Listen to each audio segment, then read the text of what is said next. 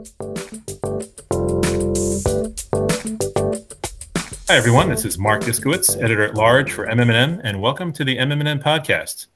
It's the day after the U.S. election, and while, as of the taping of this podcast, the general election is a little too close of a race to call, at least for another day, we've gathered an all-star group of healthcare policy pundits to give their take on what we do know so far about the election results, and with particular emphasis on the implications for medical marketers.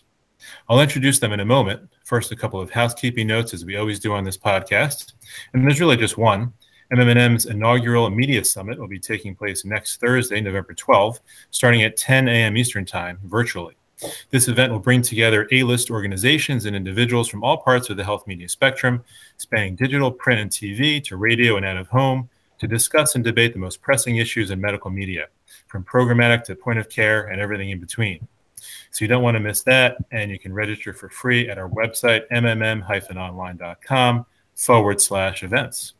Okay, now, as I mentioned, we're going to devote this podcast to breaking down the health policy implications of Election Day and what they mean for medical marketers. Let's do some introductions. First, we have Tamar Thompson. She's VP Government Affairs and Policy at Alexion Pharmaceuticals. She's an alumnus of Bristol Myers Squibb, Progenics, and GE. And she's no doubt managed government affairs for many clients throughout her career, having worked for several healthcare policy consultancies in and around the Beltway. Welcome back to the MMM podcast, Tamar. Thank you. Really great to be here. We're excited to have you here. We also welcome John Bigelow. He's Executive Director for the Coalition for Healthcare Communication, which is the industry organization devoted to ensuring the high quality and continued availability of truthful and accurate scientific and medical information among healthcare practitioners and the public. We're well familiar with his frequent policy updates for those working in the healthcare communications industry. And I've known you for many years, John. You're always a go-to source for any reporter. It's a pleasure to welcome you as well. Thank you, Mark. Glad to be here.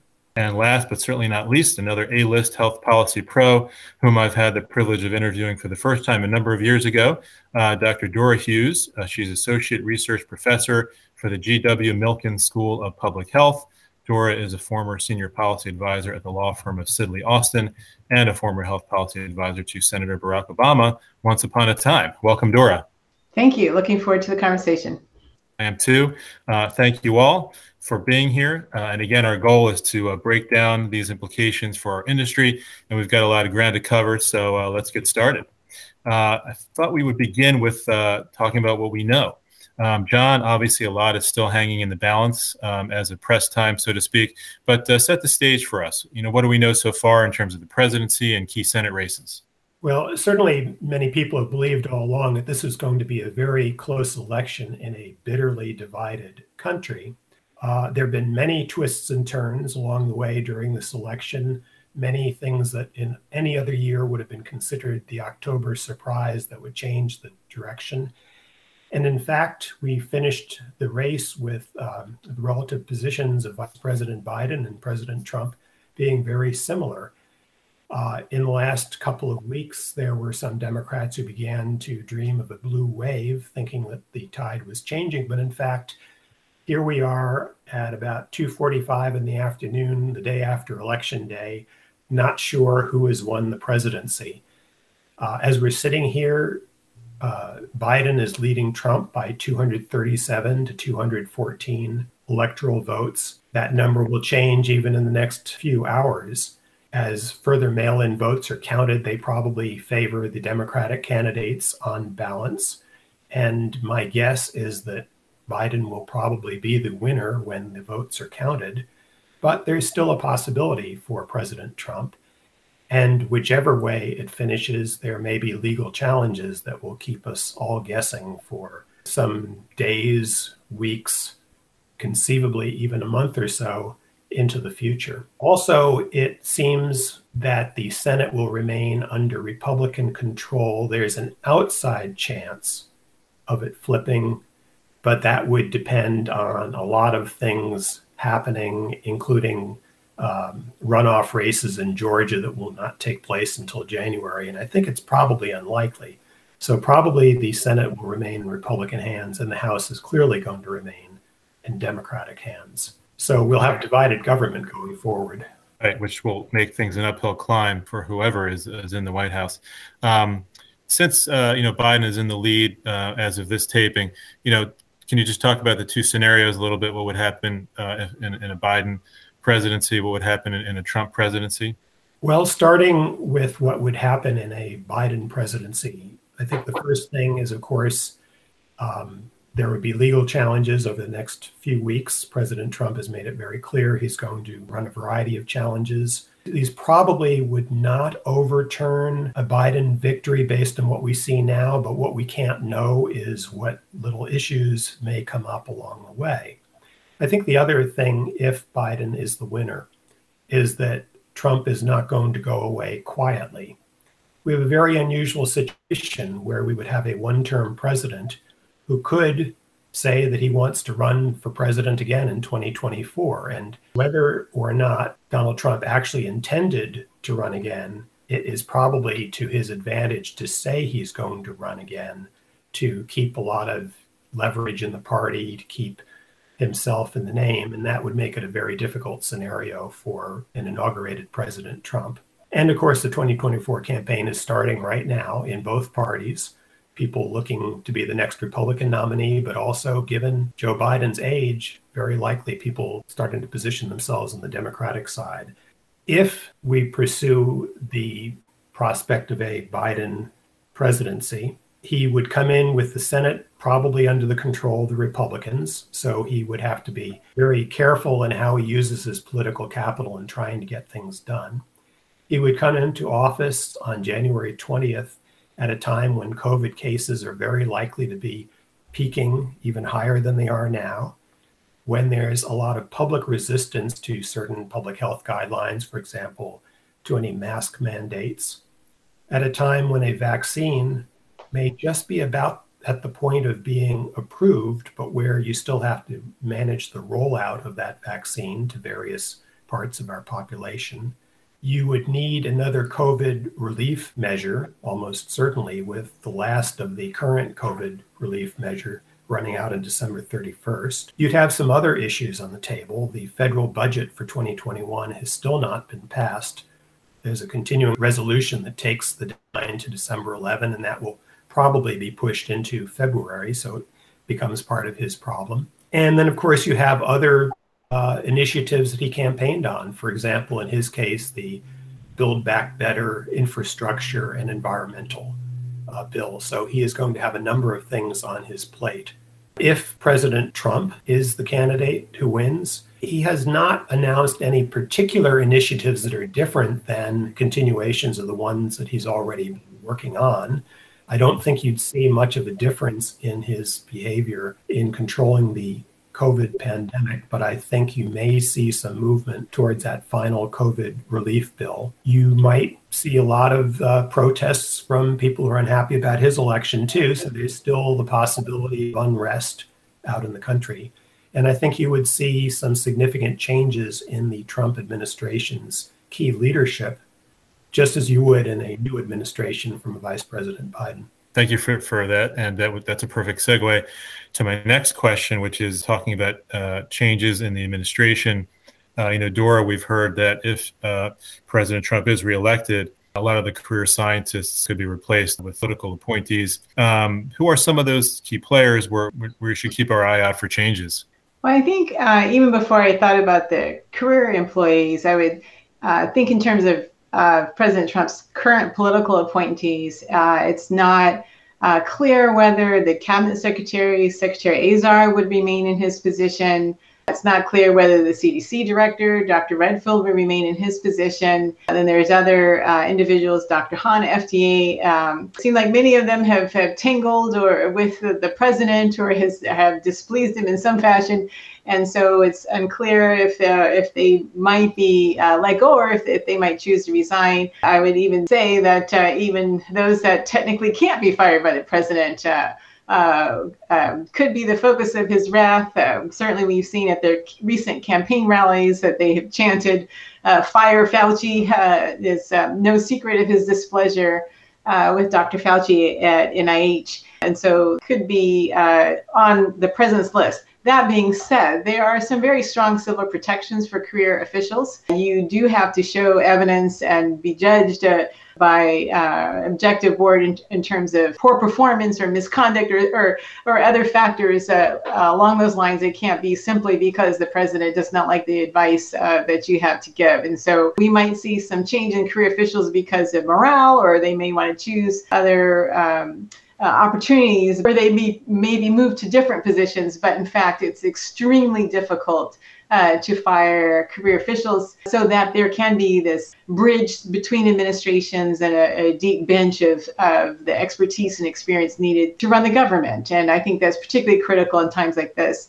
I loved it to go back. I do think that I agree with all that John said. I would say that the one advantage to President Biden, if he prevails, is that even with the divided Senate, at least it's very helpful that he spent years in the Senate. He understands how the Senate functions. He has relationships. He will be able to hit the ground running. And I think that given whether it's the economic issues we face, or the pandemic, that certainly will be to the advantage, as well as his own experience with whether it's H1N1 pandemic or the Ebola outbreak. So I think that would be certainly one positive that can't be overstated, given some of the challenges that he will immediately have to tackle. That makes sense. He's got a lot of longstanding relationships in and around the Beltway. That's for sure. That will help him hit the ground running. Since we're back on the subject, just kind of the two scenarios of a Biden presidency versus a Trump presidency, Tamar, from an industry perspective, do you think that biopharma is kind of looking forward to or has a preference for one or the other? Well, put me on the spot there, Mark. Sorry about that, Tamar. I think, no, that's what I'm here for. Listen, I think there are pros and cons when you talk about a Republican or a Democratic administration for the pharmaceutical community. When you talk about things like drug pricing reform, which has been a hot topic, the interesting thing is that both sides of the aisle agree that drug pricing reform is something that needs to occur.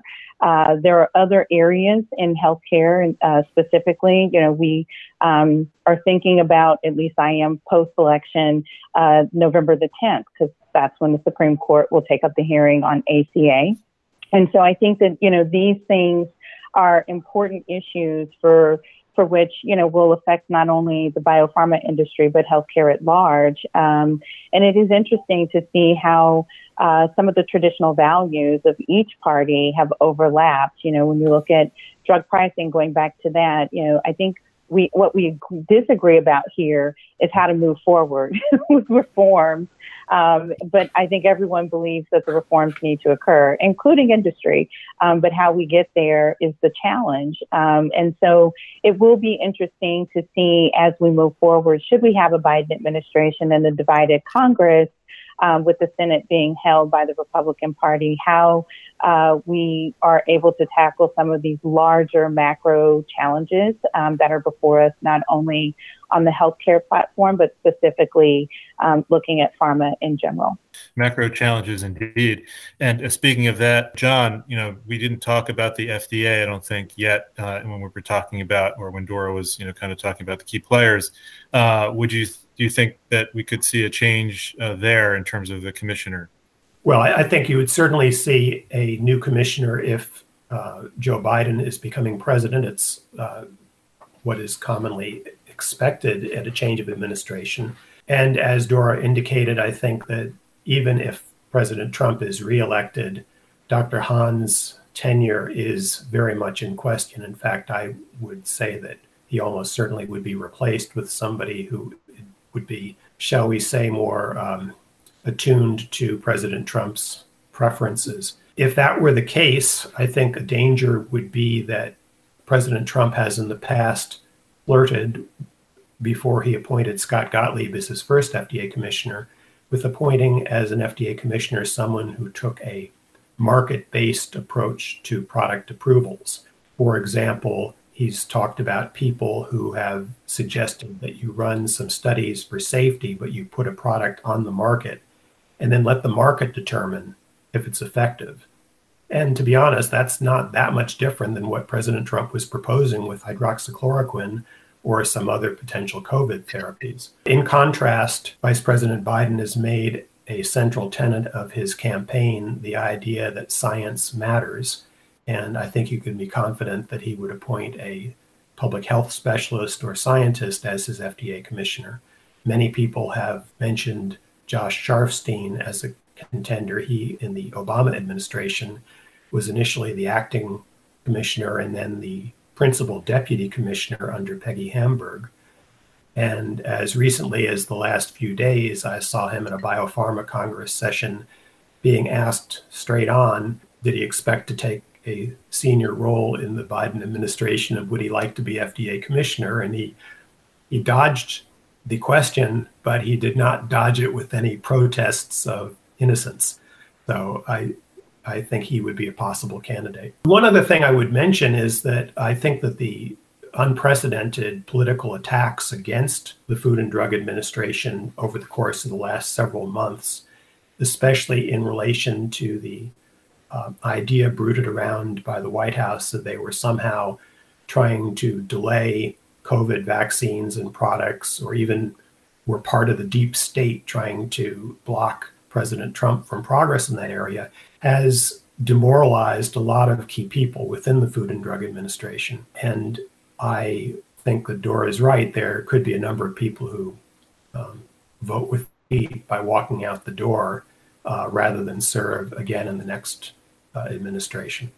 Conversely, if there is a Biden presidency, I would expect those who are in office to do a better job of deferring to the public health experts versus what we've seen over the last many months of the constant, as Dora put it, those who have tangled with the administration regarding almost every issue regarding the pandemic and the response to it.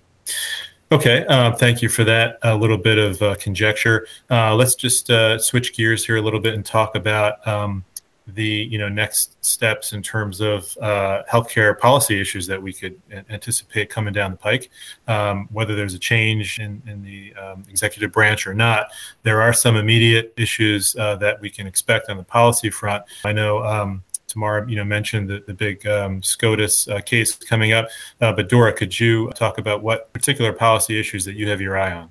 Yes, I completely agree with Tamar. The ACA case would probably be top of the list, although possibly with the tie of with the pandemic response. Just very briefly, on November 10th, the Supreme Court will hear oral arguments with respect to forever the attempts by Republicans to repeal or get rid of the ACA. This time, there's the question again of whether the individual mandate, if that's constitutional, and if so, if it is unconstitutional, then does that invalidate the entire ACA? I should say I'm not a lawyer, so this is the completely non-technical version of the events before us. But in terms of the justices, they'll have to decide, does Texas and the other group of Republican states and individuals, first, do they even have legal standing to bring the case? But the second more serious issue for them to decide is severability, meaning that even if the individual mandate is found to be unconstitutional, does that mean that the entire ACA has to go? And that I think for many Americans, they don't appreciate that. It's much more, the ACA contains just much more than just the insurance provisions in terms of the marketplace. It's also young adults staying on their parents' policy to their 26. It's also whether there's a ban on pre-existing conditions. It's also, particularly for our audience, it's a ban, what would happen with the biosimilar pathway that the ACA created, or with the Innovation Center. So there's a whole host of issues that are relevant here when we talk about the Supreme Court case and what could happen.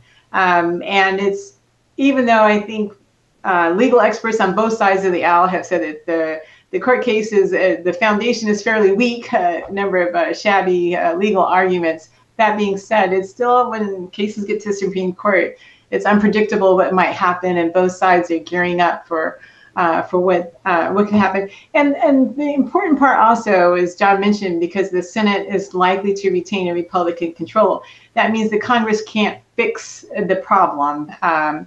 because the Senate Republicans are not supportive. There could very easily, with this whole situation could very easily be fixed if the Congress was supportive of the AC, and that unfortunately looks like that's going to be off the table. So that's one issue.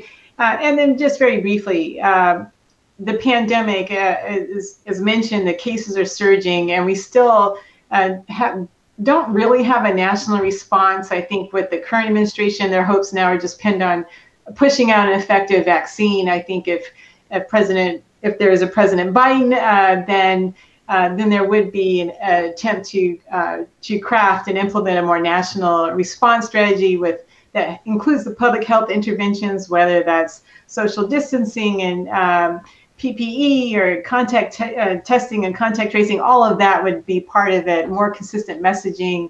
And then also with the vaccine, it's not even just a matter of getting a vaccine approved, but also thinking about how will we allocate it equitably across states and within states to make sure that those at highest risk of sickness and death or even risk of exposure, how are we making sure that we are getting the vaccine to them first? Because certainly, even when vaccines are approved, there's going to be such a limited supply in the early days. We have to be very thoughtful about how we allocate that. So there's a lot of huge decisions and major issues on the plate for whoever the next president will be for the next 4 years. And so that just kind of adds to everyone's angst in terms of who's it going to be and what can we expect in the days ahead. Especially during the confirmation hearings for Justice Amy Coney Barrett, it seemed that some were hinting at the possibility that the ACA could be overturned, but it's not exactly a slam dunk, is it? No, definitely not. There's and even I think, as John had mentioned earlier, even for the Republican nominees to the court, it's still not clear how they will weigh on the issue of severability as well as some of the other core issues. And so even though people will still be on pins and needles, it's certainly not a slam dunk for the plaintiffs, by no means. Let's switch gears once again and go over to the regulatory area. John, could you touch on some of the issues that are of particular interest to the pharma industry? Well, sure. I think that there's at least a couple of areas to talk about. One would be drug pricing reform, and another would be taxation. On drug pricing reform, President Trump and Vice President Biden clearly have vastly different perspectives on a wide variety of issues. But actually, there's been significant overlap in their attitudes towards drug pricing reform. Basically, the idea that drug prices need to be restrained in some way. Both of them have talked about more generics, more biosimilars as part of the solution. Both of them have advocated for some measure to end surprise medical bills. Each of them has talked about facilitating drug importation, slight variations in how. Each of them have talked at one point or another about having Medicare negotiate with drug manufacturers. Trump has backed off a little bit from that, but certainly it's a core element of Vice President Biden's approach. Vice President Biden goes a little further than Trump would in that he would like to limit increases in the prices of drugs to the rate of inflation and have tax penalties if that's not done. President Trump has talked about a so-called international pricing index, or more recently, he's referred to a most favored nations approach of limiting what Medicare pays for drugs to a percentage of what is paid in foreign countries. And interestingly, Vice President Biden has proposed a panel that would determine what are reasonable prices for drugs that were considered to be, quote, abusively priced, end quote, in which one of the criteria would be what the prices paid in other countries are. So when you look at all that, and when you also look at the drug price reform packages that have been passed in the House, Bill H.R. 3, and also by the Senate Finance Committee, there's a lot of common ground that could come together in some kind of plan. I think the reality, though, is that if Joe Biden becomes the president, he's going to have a lot on his plate. This is not going to be a core priority issue. And we've already seen that President Trump has not really pushed this as hard and certainly not as effectively as people were anticipating he would do. So I think the most immediate possibility on drug pricing reform is that something might get fit into a COVID relief package if, in fact, there's a significantly sized package that gets through Congress in the coming months. And that might start with, for example, having some limits on the pricing of COVID-related drugs and vaccines. It could be a ban on surprise medical bills specifically for COVID, measures like that. After that, perhaps later in 2021, there are efforts in the Senate and House to try to hammer together some kind of bill along the lines where they both agree. I think the other aspect from a pharma industry point of view, a marketing industry point of view as well, is that whichever person is sworn in on January 20th is going to face a new fiscal reality, which is that the combination of the trillions of dollars in COVID relief that's already been spent and more trillions are almost certainly going to be spent going forward, plus the increased costs to the government of the social safety net at a time of profound recession, plus the decreased tax revenues, that equation equals much higher federal deficits.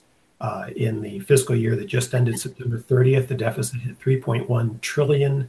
For the current fiscal year, it will almost certainly be trillions of dollars. And each of the candidates has, during their campaign, proposed other ways to spend money, whether it's an infrastructure or on environment or on the border wall or on the military. Everybody has a way to spend money. And so somehow they're going to have to find ways of clawing back some of that money. Now, the pressure is off right now. You don't want to raise taxes during a recession. Interest rates are quite low, so this is not as much of a problem for the federal government today as it would have been a few years ago or would be in the future. On the other hand, it is a limiting factor going forward, and especially if the Senate is still controlled by Republicans, a President Biden would be under a lot of pressure to find ways of reducing the deficit. Even President Trump will probably be under pressure from the Senate Republicans. No one wants to have an increase on the taxes of middle-class Americans. So that means looking for other measures that could claw back some money. So that brings us back to the idea of a tax on pharmaceutical marketing, which has been bandied about many times in the past. Vice President Biden has endorsed the bill introduced in Congress by Senator Jeanne Shaheen, which would impose a tax on DTC advertising. I don't think President Trump has ever made a specific comment about that bill. There have been a number of proposals over time for taxing all pharmaceutical marketing, not just DTC advertising, but also professional marketing.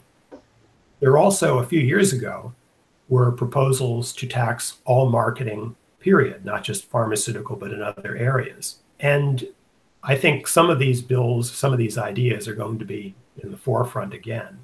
If the proposal is to tax only pharmaceutical marketing, that would raise a lot of legal issues, and it would create an odd situation where you might have taxes or you might have a lack of deductibility of marketing expenses for products like tobacco or firearms or gambling or alcohol, but not for innovative life-saving drugs. That would be a pretty strange situation.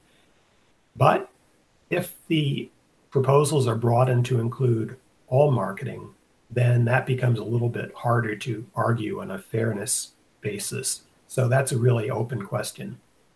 I would also like to mention that state budgets are getting hammered as well. Moody's has estimated that in the current fiscal year, $160 billion of new deficits at the state budget level will arise because of their need to fight the COVID pandemic. And all but one state has either a balanced budget amendment or laws that require a balanced budget. So again, the states are looking for revenue as well.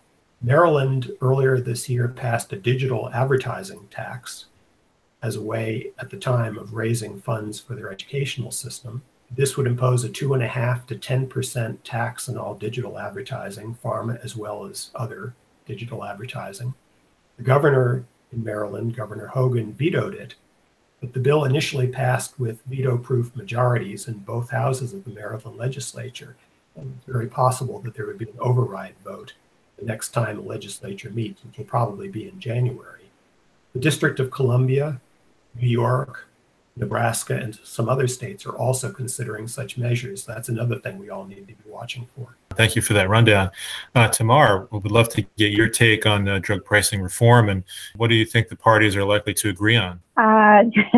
Great question. I think that John's right in the sense that, there are multiple bills that are out there. We have an EO, let's us not forget, that was signed in August, all of which come to, a head on how to get there, which was my opening, comments of, it's interesting that many agree. It's just the path of how you get there and is going to be the opportunity for us all. If I'm just being candid, what we have on the table with respect to drug pricing reform, I don't think gets us to the place where we actually want to be, which is, an ability for us to have a better Richter, for controlling or reining in pricing. There are a number of things that are not happening here in any of the proposed pieces of legislation that are going to remain problematic for us. We are able to set indication-based pricing for therapies that come into the marketplace or innovations. And when you look at platform technologies, and we talk about abuse of certain companies in raising prices, part of the challenge that you have as a manufacturer is that you bring a new innovation to market, you set it at a price, and then that's the price. If the product is useful for one indication and not so useful for another. In this country, we have no way of differentiating that. So I think we still have a number of opportunities before us that we are not dealing with. This is the challenge we have when we look at things at a macro level, and we're basing a lot of our concerns about drug pricing on passion and not facts or policy. So in passing any type of legislation, I would encourage us all to think about what we're actually trying to accomplish and hope that we could look at something, that gets us there. I think Medicare negotiation is certainly better than reference pricing, to other countries because of the way that our healthcare system is set up in this country. It just it's not an apples for apples comparison. So, if I had my druthers, I'd, say scrap it and go back to the drawing board. I don't think we're there. I think we're long gone from that type of a discussion. And I think we find ourselves at some type of landing spot on drug price negotiation, for sure. If we find ourselves in a Biden administration, the question is how the Senate takes that up, because, certainly there would be alignment between the White House, assuming it's the Biden administration, and the House with what, Speaker Pelosi wants to do on H.R. 3. And the challenge that we then have is how the Senate takes that up and deals with it from there. And the immediate steps that Biden has pledged to take do include that Medicare price negotiation, don't they? Yeah. Any indication of what might happen to rebates, which was kind of a contentious issue the past couple of years? I think I'm going to go back on to Dora's comments and my earlier comments about ACA, because, the way we're handling rebates at this juncture in time, we have two paths forward. We can get the OIG to make an opinion to allow us to make some very differential decisions about how we think about rebating in this country for pharmaceutical drugs, or we can continue to work through what we've seen happen in some ways of dealing with things through the Innovation Center. On the 10th, if we find ourselves in a situation where we have the ACA fall, or whether it maintains, the Innovation Center becomes maybe more of a limited option. I think the challenge that we have with rebate reform, there's a number of paths and avenues that we could take here. My preference would be for us to have an OIG opinion that, gives us a very clear pathway on how to deal with this, and that we're not in a place where we're looking to the Innovation Center and rules and regulations that can be reinterpreted with each administration, or when things change, for us to be able to deal with rebates. I think that's the best path forward. Again, not a lawyer either, so I'll make the same disclosures as Dora there. But I think the path for rebates at this juncture is unclear for the reasons that we've outlined in the whole conversation that we've had today, which is there's just so much uncertainty, not knowing which way the administration will truly fall, not knowing what's going to come out of the ACA and the path of what we're going to be able to accomplish in a divided Congress. And as the CEO of Merck, Ken Frazier, pointed out when he and fellow pharma CEOs were testifying before Congress, if a company brings a product at a low price to market, they get punished commercially, and that has a lot to do with the rebates. So rebate reform, definitely something we could see rear its head going forward. Okay, I thought we'd spend the last couple of minutes, talking about public health. And Dora, you touched on the country's pandemic response earlier. Can you kind of give your take, from a population health point of view, and especially with regard to the social determinants of health? What's your prescription? What do we need to do, keeping that in mind, and the fact that communities of color, African Americans, Hispanic Americans have been the hardest hit? What do we need to do to find our way out of this pandemic? Thank you for that. And although I appreciate your effort to move us along, I did just want to take 30 seconds to say, even with the ACA, regardless, if it should fall, whether it's President Trump or Biden, they will have to come up with a new solution, because you will, at risk of having 20 to 30 million Americans newly uninsured, that is not a tenable situation. And if President Biden is elected, he has already said that he's going to push forward health reform, whether it's the new public option. And so I say that because all of the discussion about rebates and taxes, any of these newer options will require pay-fors or offsets. And so I think that just kind of helps to kind of provide a bit more context. In terms of social determinants of health and health equity, I certainly think that Vice President Biden has made it very clear from his campaign and his policy proposals that health equity will be a core policy priority for his new administration, and that runs the gamut from the very basic bread and butter proposals that we have to increase data collection and reporting, for example, so that we can better target certain populations, that we can hotspot what have you, to more proposals relating to vaccine allocation, for example. How do we make sure that perhaps, for example, that we using CDC social vulnerability index to find the areas, the communities that are most at risk for bad outcomes, and make sure that they are not sidestepped or don't have full access to vaccines and other medical treatments and tests, as we have already seen that they have had challenges here to date. And even more, thinking more proactively, then how do we address housing instability? How do we address food insecurity? How do we think about transportation, so that we're, as Vice President Biden says, so we can build back better? I think that certainly, even as the campaign slogan, I do think that they would very seriously look across departments to think about what are some of the areas that we can increase investment or invest smarter, have a stronger America. And so I think that's could be very encouraging. One area that I would say that on both sides, I don't expect there to be any change. Tamar mentioned the Innovation Center, the Center for Medicare and Medicaid Innovation, is part of CMS.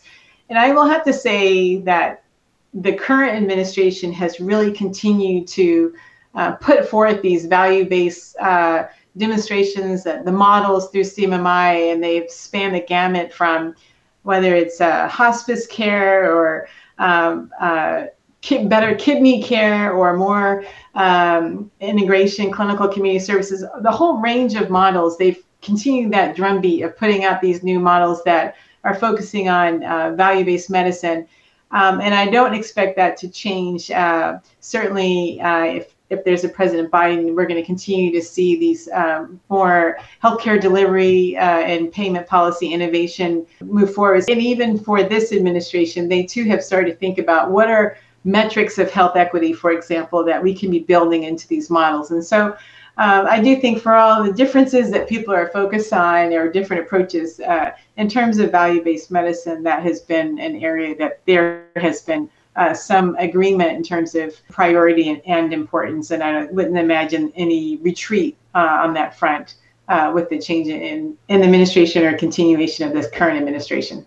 And value-based medicine and the change away from fee-for-service has certainly been something that biopharma companies have, I don't know if you want to say embraced, but they've kind of been experimenting over the years with value-based contracting with payers. Tamar, would love to get your take on where you see areas of experimentation and innovation going forward as that shift continues to gain traction.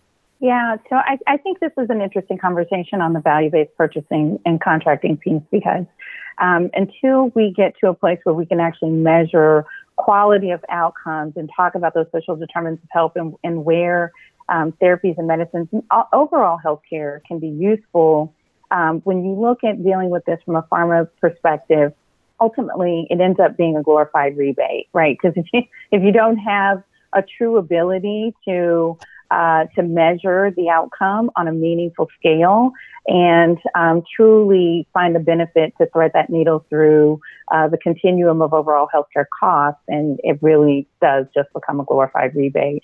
So I think the interesting opportunity areas, we've looked at the Netflix model with the Hep C products. The challenge that I have with that model is that, the way we pay for healthcare, the financing of the healthcare system in this country is that that's not a viable broad scale solution, right? Like, if Blue Cross Blue Shield invests in the Netflix model, are they worried that Cigna's going to get the benefit of it when people churn through the system? And the same is true, the Medicaid side of things as well. So I think that, the opportunities with cell and gene therapy, and it's interesting to see what Bluebird has, mentioned opportunity-wise with their model, assuming that, they're successful. So, I do feel that there's no one answer, and that I like the way that states are coming up with alternative solutions for their needs, and also looking at the variations of therapies that are coming into the marketplace and trying to work with companies, to be creative. So I do like the idea of the way we're thinking about the Netflix model for Hep C and thinking a little differently for cell and gene therapies. And I do love that this administration has given that flexibility through 1115 and 1332 waivers to the states to be able to come up with solutions that works for them. Just kind of pointing back to John's point, we know that states are strapped for funding, and we know that that's going to only be exacerbated by the COVID situation. If we don't find ourselves in another relief package anytime soon in this lame duck, then we're going to see more Medicaid, we're going to see more folks added to the Medicaid rosters, which only is going to tax the states further. So, I like the idea of the variation and creative solutions, but the VBC and the VBPs, whatever acronyms if you want to use, it's not a one-size-fits-all approach. Thank you, Tamar, for mentioning the pay for effectiveness model, the Netflix model, and these really innovative payment-based models for cell and gene therapies. It's definitely an area of collaboration and something we'll keep our eyes on. I want to just bring things to a close here. We hope you all out there enjoyed this wide-ranging post-election day analysis. I want to thank our all-star healthcare policy guests, Dora, John, and Tamar. Thank you so much for indulging me here for these last 45 minutes or so. And I want to thank you, everyone out there, for listening. If you like this podcast as much as I did, please like us. Please subscribe, help others discover the show. And that'll do it for another episode of the MMN Podcast. We'll see you next time, everybody. Take care. Thank you. Thank you. Thank you.